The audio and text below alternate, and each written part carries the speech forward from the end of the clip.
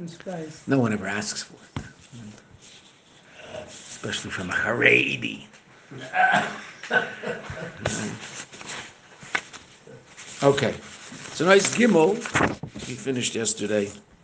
We learned about the effect of Matan Torah on the neshama and how that takes the neshama to a higher level than the malachim.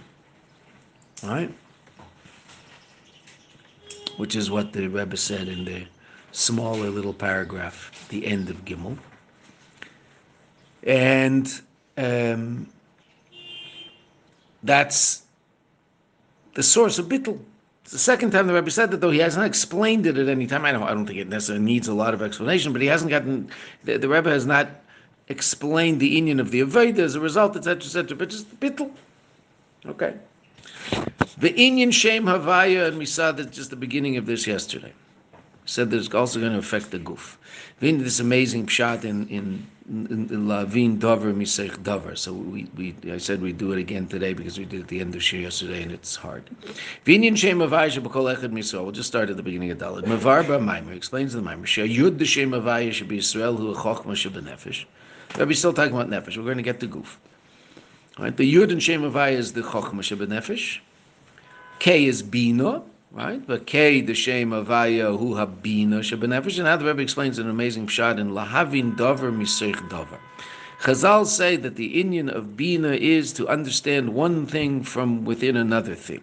Okay, now simple, that word mitoch means within, from. That's a simple pshat in the word mitoch in that sentence. Dover Miseich Dover. You learn one thing from another thing. That's Bina, meaning a human being has the ability to learn one thing, and from that one thing he can extrapolate and think about other things and how that's relevant to other states of reality and come to a deeper state of Bina, understanding. Okay. Fine. So what's Teich Davar, the Rebbe says? So in Chassidus, Teich Davar is the pneumius of a thing.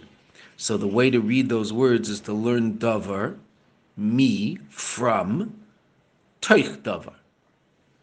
Right? The simple pshat is that miteich is a preposition that connects one word davar to another word davar. Right? That's the simple pshat. In Panemius, what is the pshat? What do the words mean? Davar, me, from, a preposition, something else called teich davar, the Panemius of the thing, the teich of the thing. Okay, so what's that? For teich davar, so two different understandings of teich davar. For teich davar, simple pshat, hu a davar havaya shemislavish b'seichel nivroim.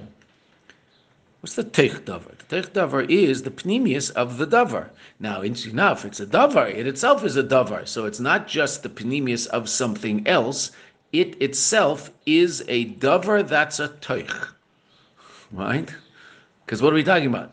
The word of the Eibishter that's mislavish in everything to give it its vitality. So it's the davar that's teich. So there's an even deeper meaning of it. There's one, we're peeling off another level. So it's not only davar from the teich davar, but that teich davar itself is a davar that's a teich, is a word that's the panemius of something. The panemius of what? All the nivroim. Keperish Baal Shem Tov, the beginning of Shayichud Vamun in Tanya.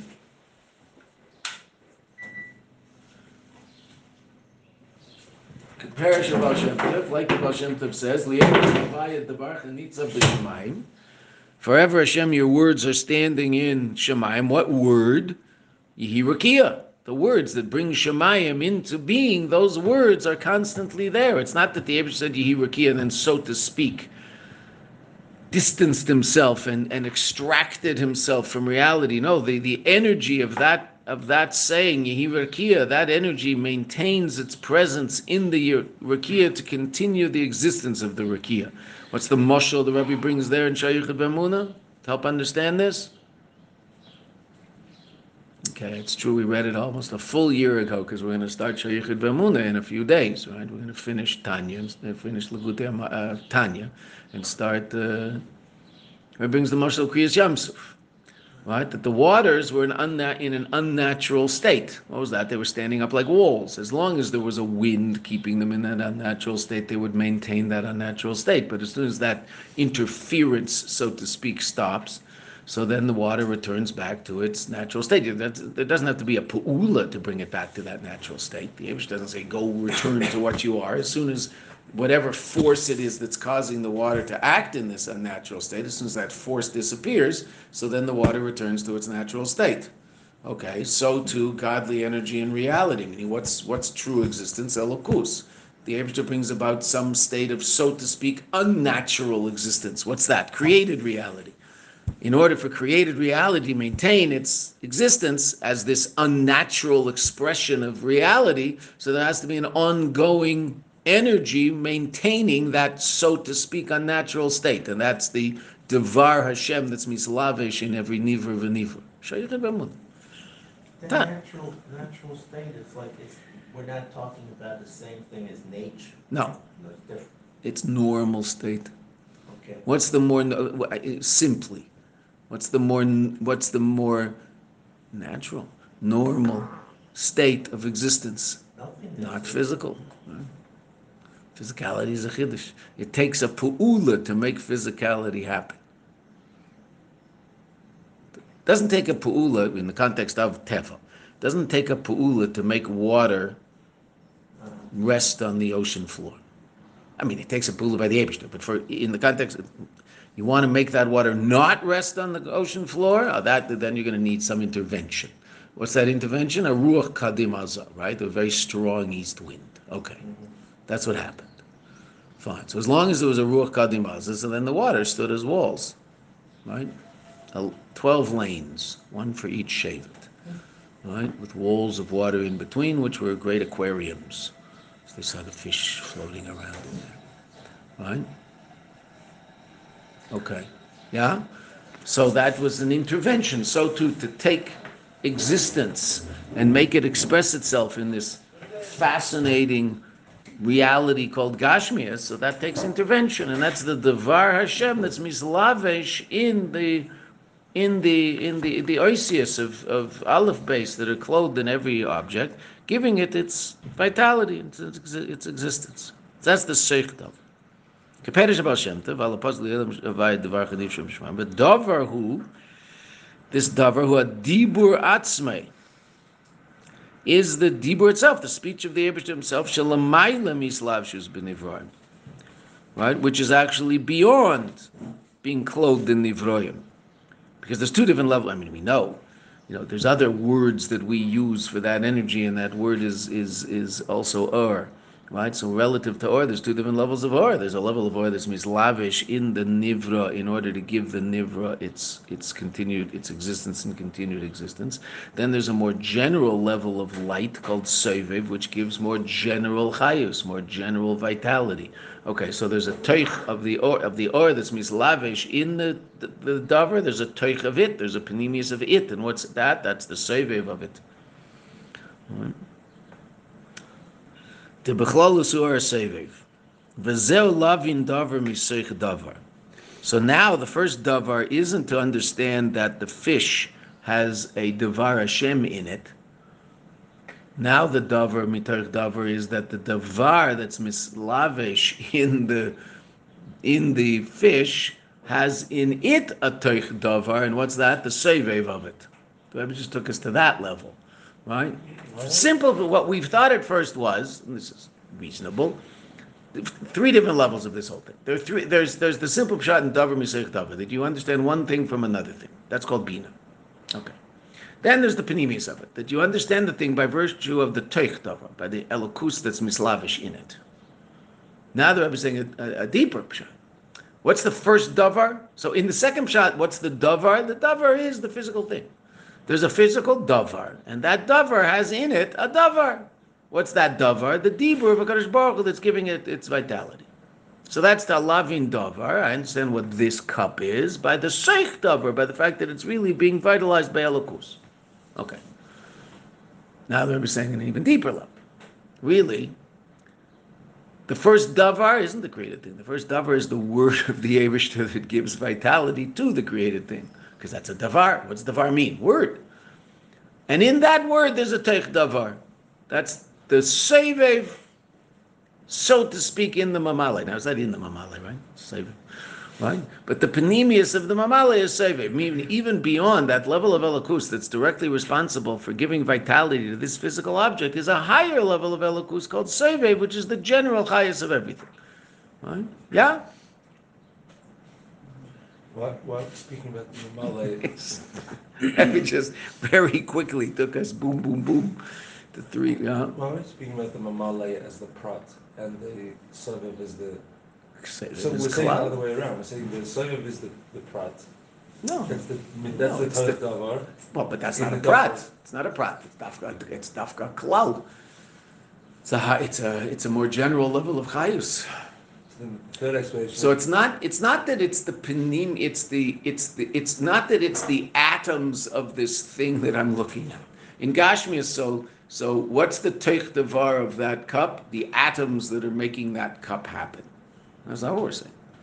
That's not what the Rebbe is saying.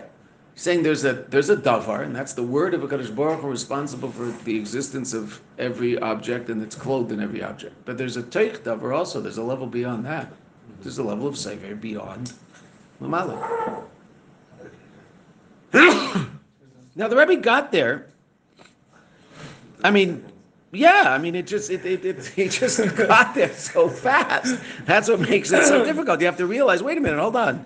Davar, simple pshat in davar at the beginning was just loving davar misayich davar, and immediately the Rebbe goes to first teich davar is hu hadavar hamislavish b'seicha nivraim, but then ultimately the Rebbe jumps to a point where no, davar is that which is mislavish. That's the dibur that's mislavish, and that has a teich davar, and that's the savior.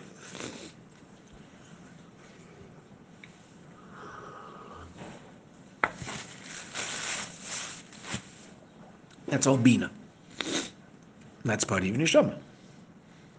Mazel loving davar miseich davar. Shayidei is beinunus. By virtue of these beinunus, but davar Hashem u'maluvish b'seicha nivroim.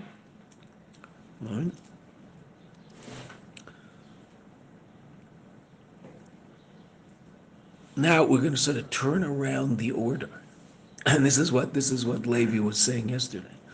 Right, that Lamaisa, the first davar can be the higher level, and the seich davar can be the lower level, and that's what the Rebbe is going to say now. Right?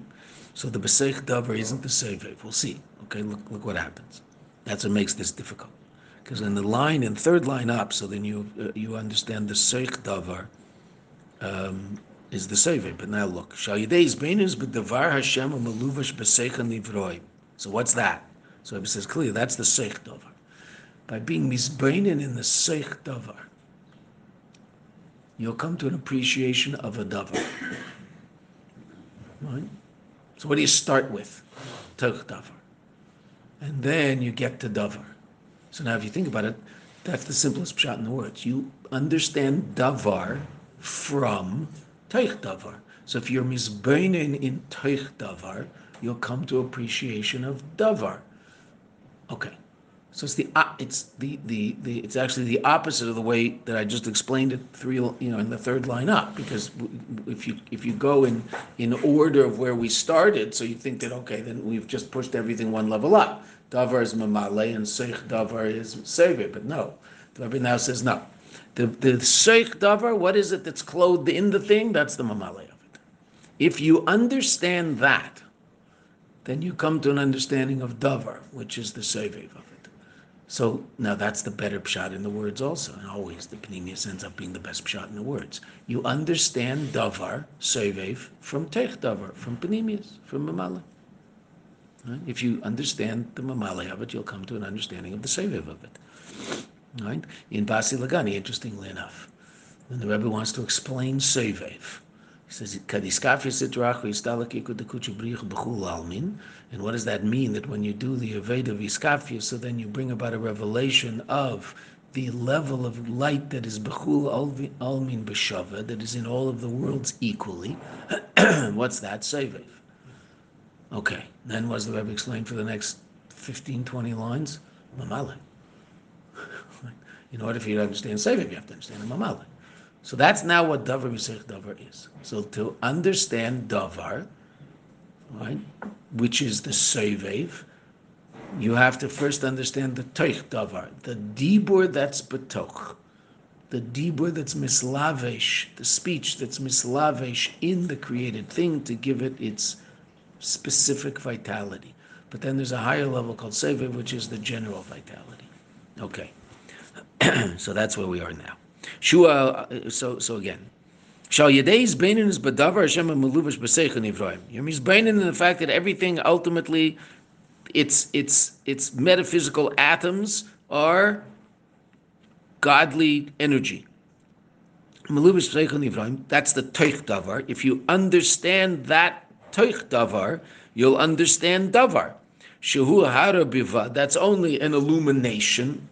Right? It's a very diminished and constricted level of godly energy. Right? It's shaykh to tzimtzum, mamale, kedemuchach mizeh gufa shu meluvash b'seich nivraim, which is understood very clearly from the very fact that it's clothed in physical objects.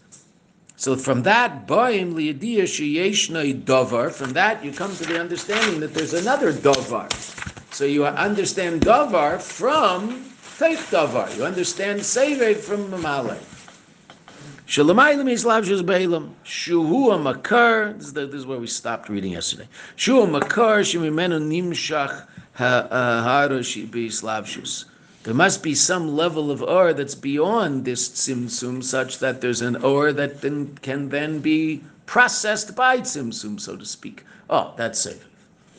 And even though we learned in Zeis Chukas that Seviv is also shayach to tzimtzum on a certain level, okay, beseder. But that being said, relative to Mamale, it's a light beyond tzimtzum. V'havav the shem avaya, hema mides shebenefesh. V'keach reina the shem avaya, hu a yira tata, kabbalas ol shebenefesh. So those are the four levels of how Yud Kei Vav Kei is meshutaf b'neshama. So now the neshama becomes begilui, the Rebbe said after Matan Torah, connected to, and not only connected to, a revelation of Yud Kei Vav Kei. Chochma bina midos kabbalas ol. Yud Kei Vav Kei. Okay. Umamshich b'maimer. Ramarash continues. Shadal reis is the shem avayah shebekol echad misrael hem gam b'tach a guf sheba. That says a big kiddush. That after Matan Torah, there's also a shituf of the Shem Havaya in the guf. Now, of course, this has to be understood because I can understand. I don't understand how it works. I don't understand how it looks because I don't know what neshamas look like. But I can understand that the neshama experienced a certain transformation after Matan Torah. But the guf is the same guf. People didn't start looking different after Matan Torah. And yet we're going to say that the guf, same head, same hands, same feet, same body, which is going to be Yud Kei Vav Kei, is now all of a sudden Yud Kei Vav Kei. But it wasn't before. So how does that work? Because it's the same body. Nothing changed. So let's see.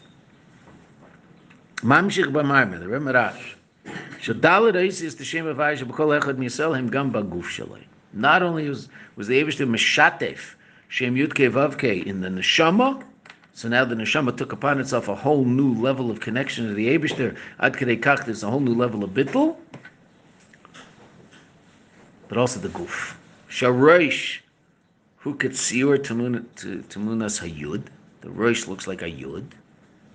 Vaguf, the Guf itself, Katsir Tamunas Havav, looks like a Vav.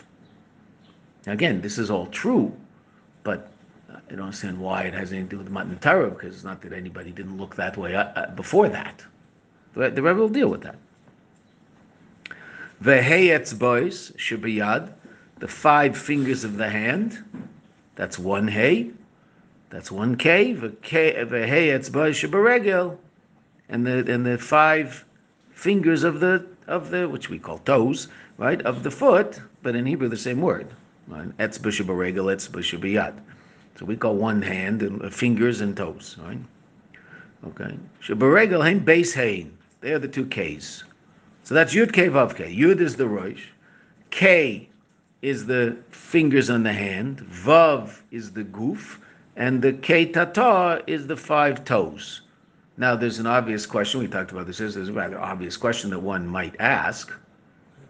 I have 10 fingers and 10 toes, right? And I use them as mementos of my haunted memories. They're not lady toes, they're men toes. On my hand, I have 10 fingers, very good, as doorbell ringers, and the thought of fingers lingers in my haunted memories. Okay. I can't say those words without.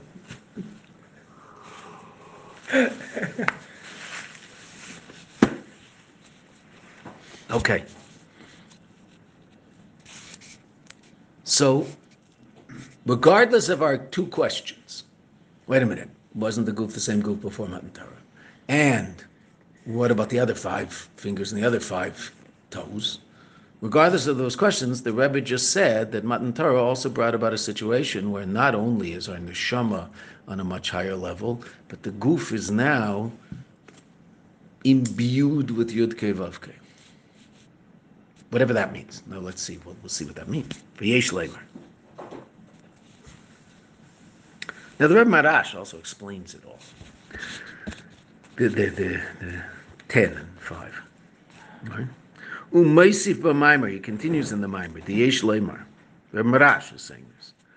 Da'atam sheyeshnam eser etzbois b'yadayim ve'eser etzbois b'reglayim hu. The reason that there are 10 fingers on the hand and 10 fingers and 10 toes on the feet. Who?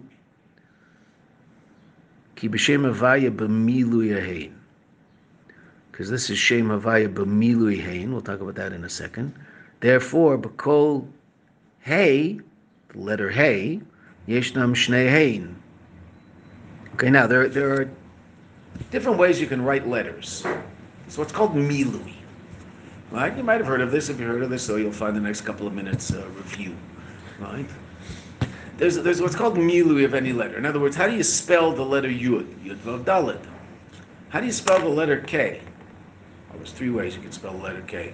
K Aleph, K Yud, K K. How do you spell the letter Hey? Not in Shem Hashem. How do you spell that letter? How do you spell Daled? Daled Lamed Taf. That's how Daled's always spelled. Daled Lamed Taf. Right?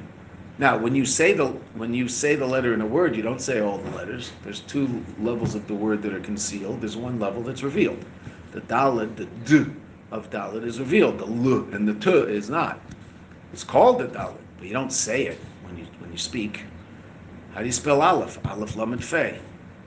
Okay, so now you've probably heard of the 4. We can put this on the board, even though you have to be careful when you put this on the board because you're spelling Yud Kei Vav Kei, so we don't want to do that. Or else, I thought it was here. Here. Get a new plot in the cemetery for this plot. What? Right, Yud Kei Vav Kei, I have to find a plot in the cemetery. The whiteboard. There's a marker, he's got a When we marker. get into the new building, I'll have to figure out what to do with our board. Is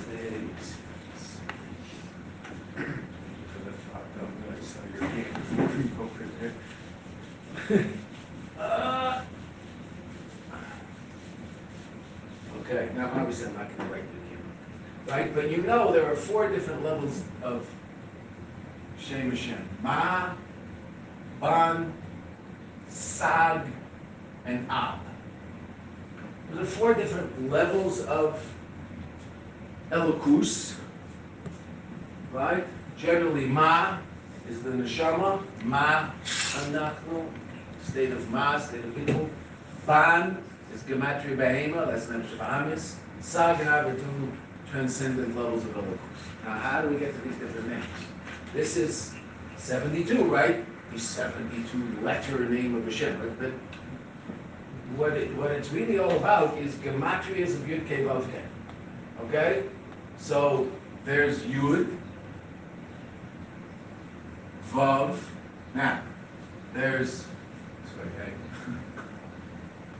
3 different ways you can write Hey. Hey Aleph, Hey, Hey Yud. Okay? There's three different ways you can write Vav. Vav, Vav, Vav, Aleph, Vav, Vav, Yud, Vav. Right? And then K again. Right? So three different ways. So if you write Shem Hashem b'milui hey,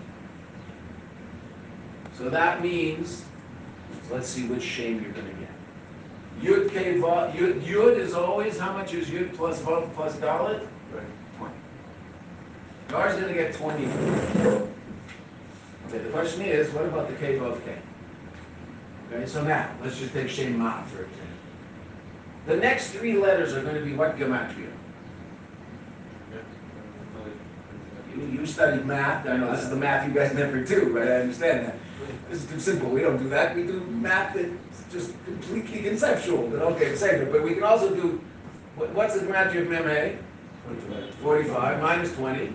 Okay, so the next three letters are going to have the gematria of 25, right? The K and the Vav and the K are going to have, okay, so that's pretty easy to do. That's not a lot for three letters. So let's just figure out what it might be. I'm looking for 25, right? Milui Aleph. K Aleph is how much? Okay, so but you're a mathematician. You're keeping this in your head. We've got 6, right? Okay? Vav. Vav Aleph Vav. How much is that? Vav Aleph is 13, right? 6 plus 13 in base 10. Everything's all base 10. Okay. 6 plus 13 is 19, right? Okay, and then K Aleph, another 6? 25. Oh, Shem Ma is Yud K Vav K B'milui Aleph. You spell all the letters with an Aleph. Okay, right? True? I mean, that's how it works. I don't want to write it out because I don't want to get myself in trouble here. Right? But, right? True? Okay, now you just keep doing that for all. So we're talking about the goof. You bet the goof is going to be Ban. That's Shams. Ban is Gematria Behema.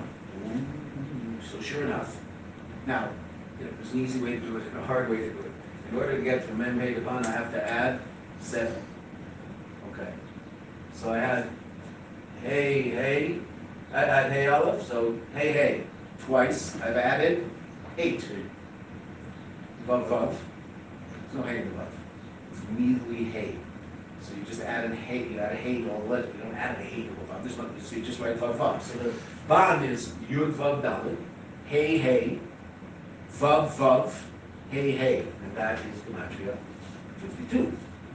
That's the Shem Ban. So Shem Ban is the Milui Hey. Right? Doesn't that make sense? It does make sense, right? Okay? Shem Ab is going to be the Milui Yud. Right? 20, 15 and 15 is 50, and 22. 72. Okay? Shem Sag is going to be exactly that, but instead of Vav Yud Vav, it's Vav Aleph Vav. Just take away 9. It's generally Milui Yud, except for the Vav. Okay? But that's how you get all those different names. That's called Yud, that's Shem Havaya B'Milui. Now, we'll see, the Rebbe is going to talk about Milui. Is Milui a revelation of a higher level? Right? Is it the higher level that's concealed? Or is it actually bringing it down to a lower level? Okay? In this mimer, we're going to say the former, that it's a higher level. Yeah? The P.2 and the Elokim, they're always the same. The 2 Ks are in every Shem, they're always the same. Because the Milui will always be the same. Okay? So now, if Milui Hey, well, there's no Hey involved. So there's no Milui. Okay, it's Vav, right. Well, then do the math, and that's Shem Ban. Okay. So in other words, on a more revealed level, Yud K Vav K is a Yud, and then a K, and then a Vav, and then a K. But on a more pneumistic level, it's a K and a K. And that's the level that's revealed in the Guf Dafka. The more pneumistic level. That's why there's another hand, and that's why there's another foot. Which is really wild. Right? At the height, you will find places in Chassidus where it'll talk about the Milui being a lower level. Here the Rebbe is talking about Milui being a higher level. Okay?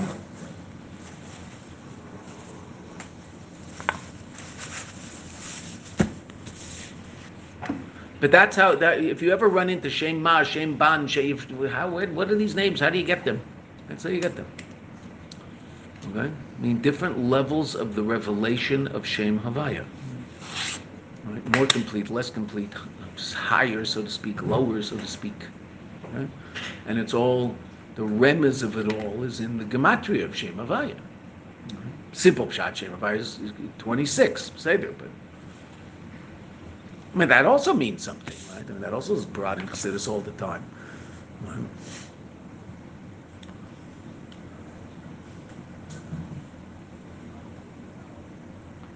Okay.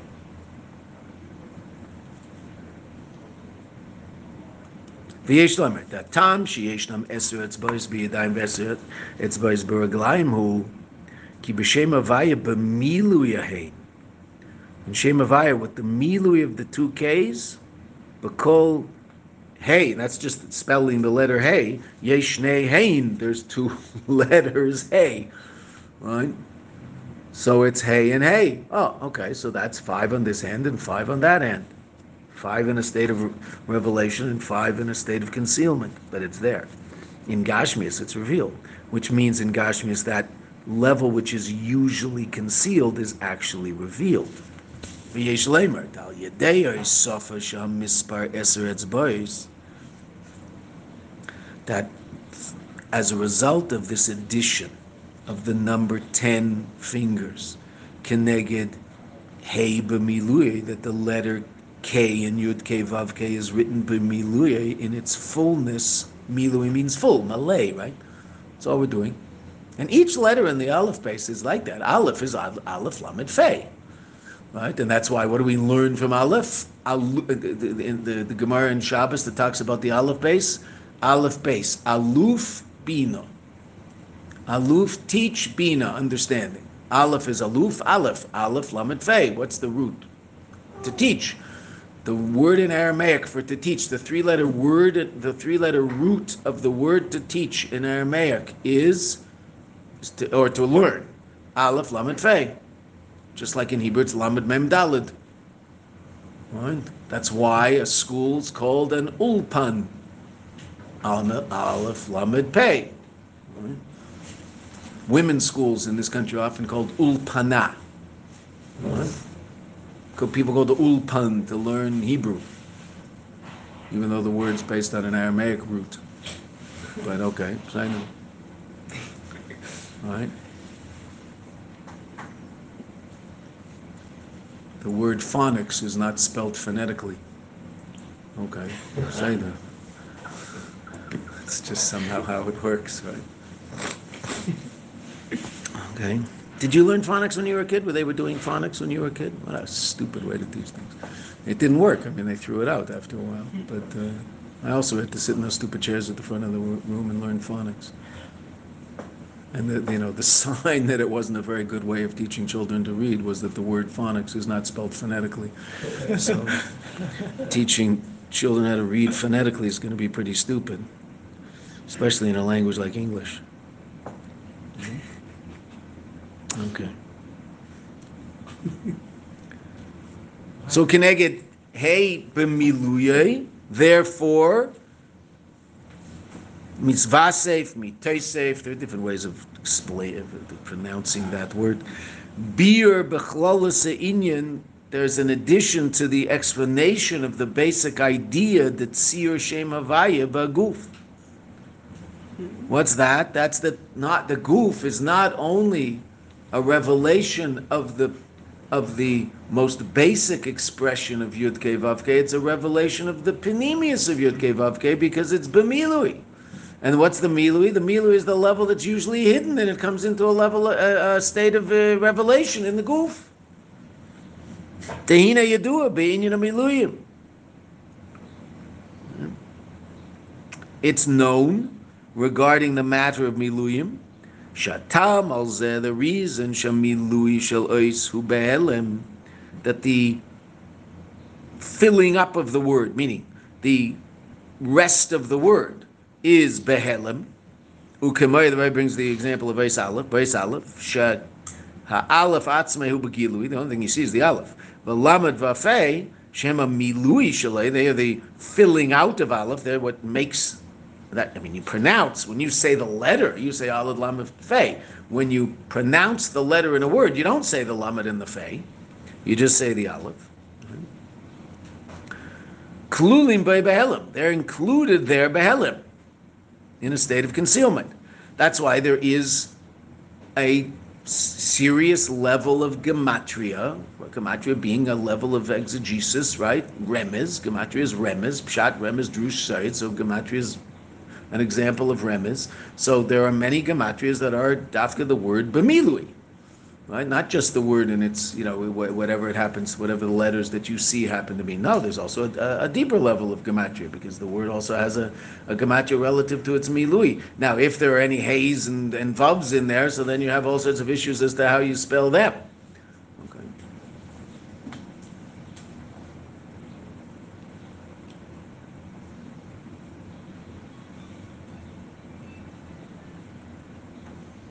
So why is it that the milui is behelim? Who? And as we said earlier, there are two different explanations for this in the Chassidus. The Rebbe is explaining it this way. So this is what we're going to learn. Hu lefisha milui hu apnimius va'atzmius shalei. It's the panemius of the thing. It's the inner reality of the thing. It's the essence of the thing, shelamayla mikilui, which is beyond revelation. So the lamed and the fei are actually a higher level of aleph than the aleph itself. The aleph is the revealed state of it. The lamed and the fei are the panemius of it that's beyond revelation, which is really an amazing idea. And every letter has that.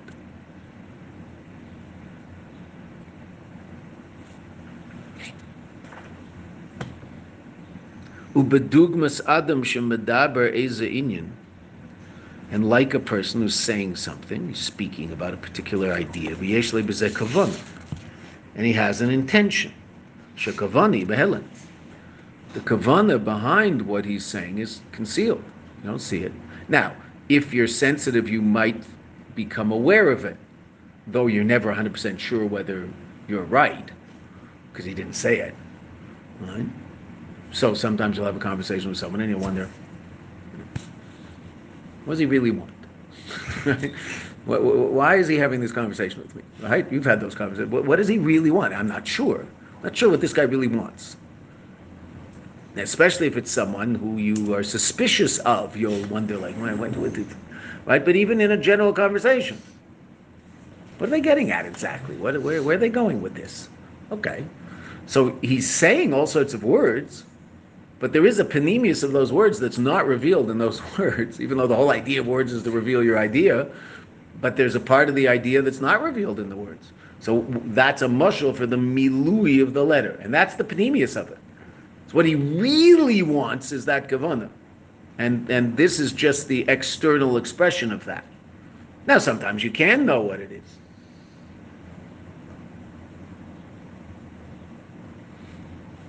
Very often, you'll know what it is as much from the body language and the facial expression as you will from the actual words that he's saying. Right? And you might even know that the words that he's saying contradict what his kavanah is.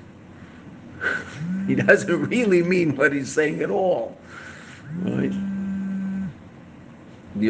There's certain people that can't hide that in their face. There's certain people who can. Right? As a parent, as Rat Hashem, you'll all be blessed with many children. You will have some children that are very good liars. Oh, right? It's true. You have some children which are very good liars, and you'll never know. You'll never get it because they're really good at it. And there'll be other children who are terrible liars, and as soon as they lie to you, you go, oh, man, he's just so bad at this. He's just so bad at lying. He can't lie. Now, that on a certain level, obviously, that's a better tchuna, not to be able to lie. But there's some kids who are just good liars. Like, they'll come and tell you straight-faced a lie. Whoa. You don't even know. You'll find out later. Wow. She's really good at that. Okay. And it's also the same in adults, right? You know people who they find it very hard. Sometimes you have to say something that isn't 100% the truth to a person, right? Not to chas v'shalom out and out lie, but You can't say the whole truth. You have to sort of, that's interpersonal relationships. That sometimes the truth hurts a little too much, and you have to say it a certain way. Some people are very bad at that. Some people are better at that. Some people you just know. You look at them and you see them. He's not. He's not doing a good. There's something else going on here. Right? Someone else, a boss, should probably be a good liar. Right? I mean, he might want to say to a worker that he doesn't think is doing a good job, but he thinks by telling him he is doing a good job, that might give him a certain confidence to do a better job. So he'll say, I really like the work you're doing a great job. Now, he's not telling him the truth. That isn't what he thinks. But that might be a useful thing to tell that person at this particular point. Hopefully the boss can pull that off, as opposed to the worker going, well, that's really depressing. He obviously doesn't think that. I mean, it's all over his face, right? It's okay, so that's not very good, right? Okay, that's the panemius of it. There's the extra. So in the aleph base, same thing. In the letters that we use, it's not that way. It's called an A. I mean, a B. Okay, I guess a B could be a B-I, B-E-E, C, I guess also. Some of the letters would have other letters attached to them. Some of them wouldn't. Right? Most of them have, just simple sounds. Right? Not so much a name of the thing. Right? Okay. But the aleph base, the Abishah created the world with the aleph base, so it's a very, very sophisticated group of letters with all sorts of different levels of meanings. Shekavana hi behelam, the kavanah is concealed. Umizeh muvan, from this it's understood. The zeh shebat siyur the shem havaya shebaguf, that which the form of shem havaya that's in the guf, dafka. Yesh gam milui ahein the shem havaya. There's also the milui of the two K's, the K ilo and the K tata, the upper K and the lower K, Yud K and then Vav K. Both of those letters are b'milui hein hu lefisha beguf dafka, more than in the neshama. Mizgala gama pnimius va'atzmius the shem havaya. Oh, ki b'chtei liyoisem avur liil. I'm sorry. Ki b'chtei liyosam shochas shem havaya begufa gashmi hu dafka al yedei apnimius v'atzmius the shem havaya. Let's keep reading a little, and then we'll explain this. In order for shem havaya to be drawn down into the guf, it has to come from a higher place. And as a matter of fact, it has to come from the highest place. Why? Because you're talking about a complete and total transformation. You're talking about Shem Havaya being revealed in a state of reality that's completely the opposite of Shem Havaya. That infinite godly light should be revealed in absolute finite physical material. State of opposites. When the light of Yud-Kei Vav-Kei finds its way into the neshama, it's not that it has to change. It just has to be revealed, and then we'll see. This is a very important point that the Rebbe is making here. It's really amazing. It's very subtle. It has to reveal itself in a place that it hasn't been revealed before. But it doesn't have to be transformed. It's still in a state of Kedusha, still in a state of Elokus. All right? That's Ois Gimel that we learned yesterday. And so what was the mushal for that? What mushal did the Rebbe bring to explain that the neshama comes down to a new place? And it can even come down to that new place even when that new place is maluvish in the guf. What was the mushal? That thing that comes from the highest can go down to the lowest. Okay, and what was one of our mashalim for that? We brought 3 different mashalim yesterday that aren't in the mimer, but we learned that light. So a light, the more powerful the light, the farther the light will reach and illuminate. Okay, but now let's think about that for a second. Rebbe's about to say something really quite astounding. Relative to the neshama, the only chiddush in the Shem Havaya being clothed or not clothed. We'll just use the word the Rebbe uses, and we'll have to develop a certain feel for what we mean when we say that. It's shitef. It's meshutaf with the neshama. It's revealed through the neshama. That just means that Shem Yud Kei Vav Kei has to reveal itself in a place that it doesn't usually reveal itself. So to speak, it has to come down and reveal itself in a place, but it doesn't have to be transformed into something it isn't.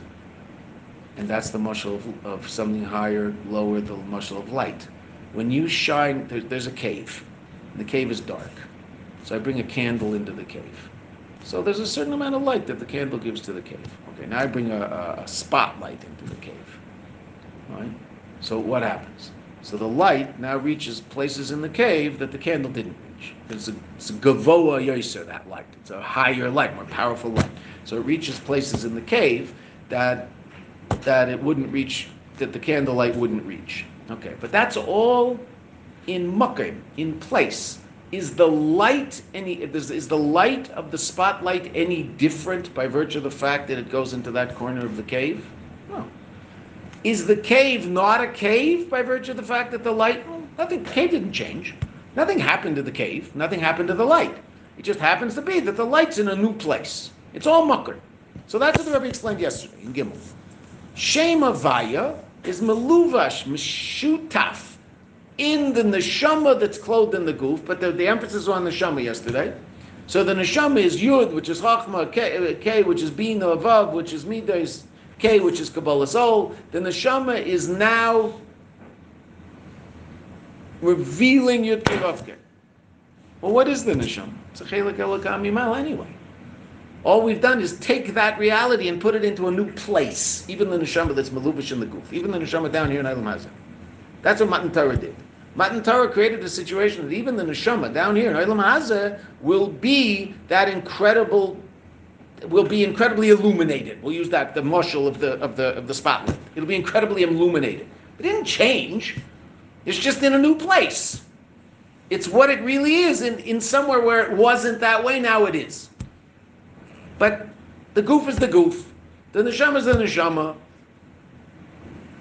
It's just somewhere where it wasn't.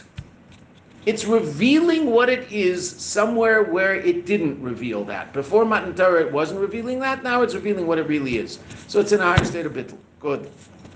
But the goof, that mashal, gavoy yeser, lamati yeser. Because what are you talking about? You're talking about taking the goof, which is a davar gashmi, and turning the goof into Yud Kei Vav Kei. And you're talking about Yud Kei Vav Kei, which is a davar Elokim, and turning it into a goof, so to speak. So it's not that the light is now reaching the farthest corner. The light's the light. The corner's the corner. There's no difference. There's no shinui. You turn off the light, the corner's just as dark as it was before, right? That light doesn't change the metzius of something. It just reveals the metzius of something, right? Now, you know, that problem in science, if I shine light on something, so since there is a certain aspect of energy in the light, am I changing how that thing reacts because I've introduced a certain energy into the dynamic that wasn't there before? So I can't be sure that it's acting that way when I'm not looking at it. Okay, that's true. But basically, even within that context, I'm only talking about its behavior. It itself, it is what it is, right? It's whatever it is, right? Okay. Generally, that, as far as I understand, that problem in science is relative to behavior as opposed to being. Right? So I just don't know whether it behaves this way all the time. When there's no energy of light, does it also behave this way? I assume it does. And therefore, I'll build the spaceship based on that assumption, and sure enough, the spaceship actually gets to where I want it to go, so it seems to work. I can't prove it. I can't prove that the next time I put my foot on the gas pedal, the car will move. I just assume that the next time I put my foot on the pedal, the car will move. And I certainly assume that the next time I put on my foot on the brakes, the car will stop. That's an assumption. I can't prove that's going to happen. I can prove it happened, right? Because I'm stopped. But I don't know what's going to happen next time. I just assume it will, and I certainly hope it will. Okay. But generally, that leaving that more sophisticated understanding of light aside, just simple pshat in light. I didn't change the corner of the cave; it's the same. That's the neshama. That's Ois Gimel. Here in Ois Daled, the Rebbe is saying something. The Rebbe Marash is saying it. The Rebbe is just explaining it to us. That we're taking a goof, and the goof is now Yud Kei Vav Kei. Now, I still don't understand exactly how the goof is any more Yud Kei Vav Kei than it was before Matan Torah, because if you had looked at the goof, you would have seen a rosh and a body and hands and feet. Like, I don't understand what happened. Okay, we put that off to the side. Don't worry about that yet. The Rebbe will take care of it. I hope you've begun to trust the Lubavitcher Rebbe, that he'll open up your eyes to the truth, and you don't have to be worried that he's going to leave you in the lurch, right? If you haven't reached that level of trust, so get a life, because that's, Baruch Hashem. He always makes sure that he tries to make sure that we understand as much as we can understand. Now, that we might not because of us, but it's usually not because of him. Okay, let's just go a couple more minutes. So here we're saying lefisha b'guf dafka mizgal legam apnimis v'atzmis t'shem avaya. Now we can't use the mashal of geveya yeser l'makam yeser as simply as we can by the neshama, because that mashal says that it's the same thing, it's just in a different place. Here we're not talking about makam, we're talking about complete and total ishafcha of the thing itself. Right? The thing has been transformed. It's not what it was. The corner of the cave is still the corner of the cave. Nothing happened. The spider's still there. The spider might have run away because he got scared of the light. Okay, but it's same place. Umizem moving. The zeh shebetzir the shem havaya shebeguf dafka yesh gam milu hein the shem havaya dafka in the guf, not in the neshama. Who lefisha b'guf dafka mizgal legam apnimius va'atzmius the shem havaya. Ki bechdei, why? And this is what this is the line where we're seeing it's not simply gevaya yeser yered lamata yeser. It's that there's a revelation of etzem, and we'll have to explain that, right? And the Rebbe is going to go into. So let's read. Ki bechdei liyesam shocha shem havaya b'guf agashmi hu dafka yedei apnimius va'atzmius the shem havaya. It has to be a higher level. Like we said earlier in Sev Gimel,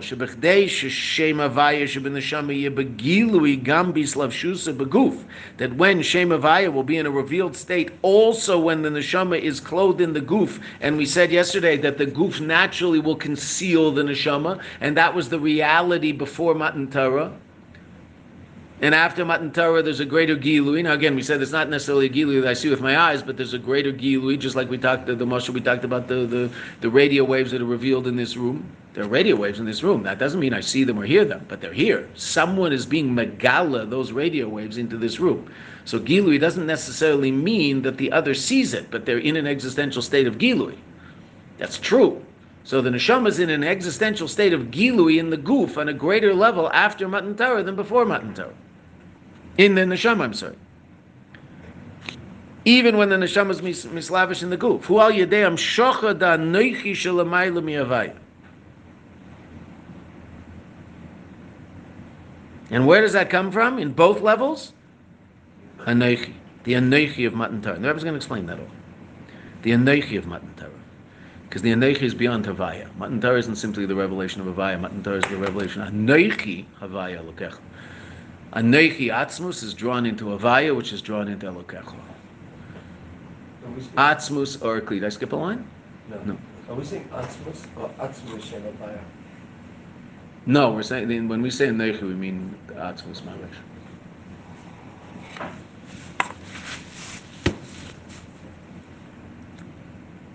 And we'll see that. What's Matan Torah? Ana nafshi kosvis yavis. I myself am written in it and given in it. It's not I myself wrote it, gave it. I myself, as we'll see, this is going to be explained in the Maimonides, and we see this all the time. That Anoichi doesn't mean I myself wrote it, gave it. It's I myself am written into it and given in it. The Torah is the Eibishter. And the Rebbe, we're going there. That's where the Rebbe is taking us. We'll get there. Right? The noise vav, the Rebbe talks about that.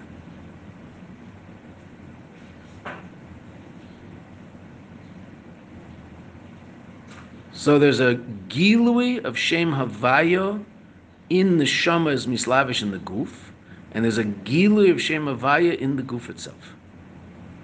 Now the Rebbe is going to explain the chiluk, and we'll just start that, but we won't finish it. We'll go Vayidaber tomorrow. What's today? Wednesday, so we'll do it tomorrow, Baruch Hashem. Valderech mavur le'il, shebechdei sheshem havaya shebeneshama yeh begilui gam bislav shusa beguf.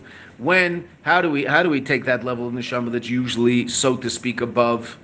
And you would think that if the neshama is mislavish beguf, so then, when you think, what was the reality before Matan Torah? It was in a state of Helam Vester there. It was there. There was a neshama already. There was this thing called Am Yisrael. There's people walking around with the Nefesh Elokis. But it wasn't the same Nefesh Elokis before Matan Torah as after Matan Torah. No, it wasn't. They weren't around that long. But Avram Yitzchak Yaakov had a neshama. Okay. Their children had neshamas, etc. Didn't work exactly the same way it works now. Matan Torah brought about a whole new thing. It was pretty clear that before Matan Torah it seems to have been passed more from the father than from the mother. Right? Just simple pshat, right? Avram's kids, even though Yishmael was an issue. Right? Okay, but that was a chiddush, right? That Yishmael was an issue, like a simple pshat. Avram Tadi, there's no reason for him to be an issue, right? Sarah had to say, no, he's an issue. He's not us. Okay, Avram didn't understand that. Esav and Yitzchak, well, they both come from Rivka. So Esav and Yaakov, they both come from Rivka. Okay, but one's sort of not part of the parsha, interesting enough. So it's hard to figure out how it all works before Matan Torah. But simply, it's happening through the fathers because, I mean, after all, why are the children of the Shvatim Jewish? Because they're the son of Reuven. Who's his mother? Well, okay, there's a medrash that said that each Shevet was born with a twin, and that's who they married. Okay, but simple shot. Who did they marry? I mean, we know who Yehuda married, right? I mean, there's stories about it, right? We know who Yosef married, right? Yosef married an Egyptian princess and had 2 Shvatim. Oh, how'd that work? That wouldn't work after Matan Torah, would it? Right? That doesn't work that way after Matan Torah. Before Matan Torah, that's how it worked. Okay, so there are things that changed in Matan Torah, that's clear, right? Which is really interesting because it's so incredibly existential relative to what a man is and what a woman is. What women are all about being and men are all about function. And so who gives Jewish being to a child? A woman. The man is, for all intents and purposes, irrelevant relative to the Jewish being of that child. Right? A non-Jewish father and a Jewish mother, that child is as Jewish as a Jewish father and a Jewish mother. There's no difference. Right? I'm sure there's some metaphysical things going on, but I mean, simple shot. Is the kid Jewish? Absolutely, 100%, completely and totally. Okay. And yet, function is men. What Shevet are you? That's your father. How do you explain? Are you a Levi? You're a Reuven? You're a Shimon? You're a Yehuda? You're Shaykh to Malchus? You're Shaykh to... Where are you in all this? That's all your father. That's all function. Being comes from Jewish women. That's a chiddush of Matan Torah. That wasn't the way before. So, meaning masculinity and femininity also underwent some sort of interesting transformation as to what role they play in reality. I don't know how that works. Never seen anybody talk about it. Sure, it must be somewhere. Never seen it. But I mean, that's a very important thing to understand about reality now.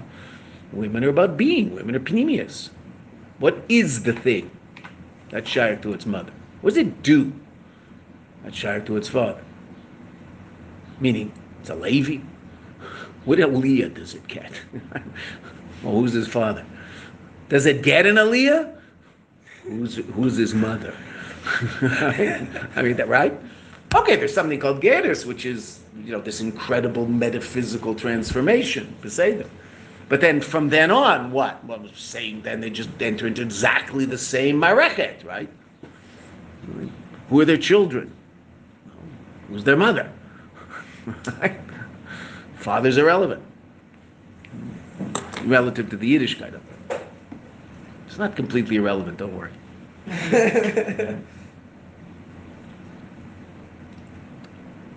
Okay, I'm just trying to find a place to stop and we'll stop. Vachiluk shebein shnei inyanim hu shechidish begilui. Now that I was going to explain the difference between the neshama and the guf.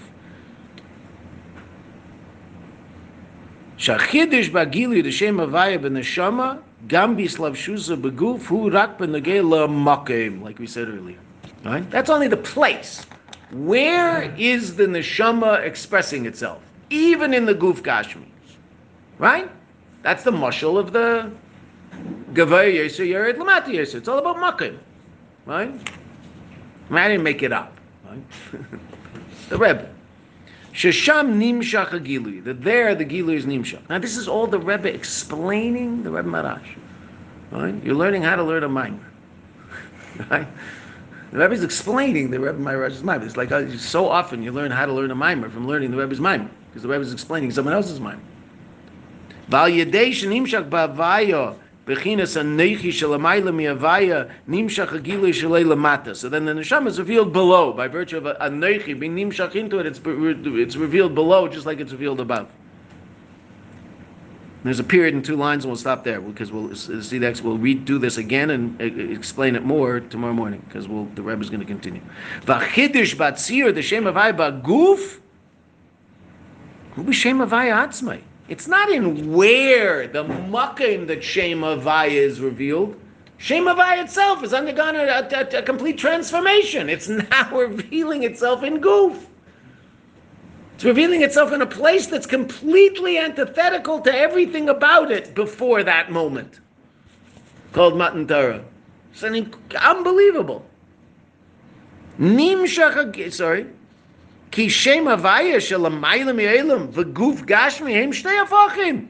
They're 2 completely opposite realities. And now all of a sudden, al yedei Matan Torah, it's not that Shem Havaya is now in that place as opposed to only this place, but nothing changed.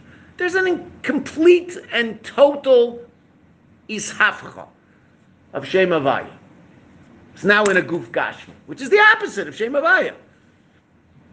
Oh, we'll go further tomorrow. We'll see what happens. Wow.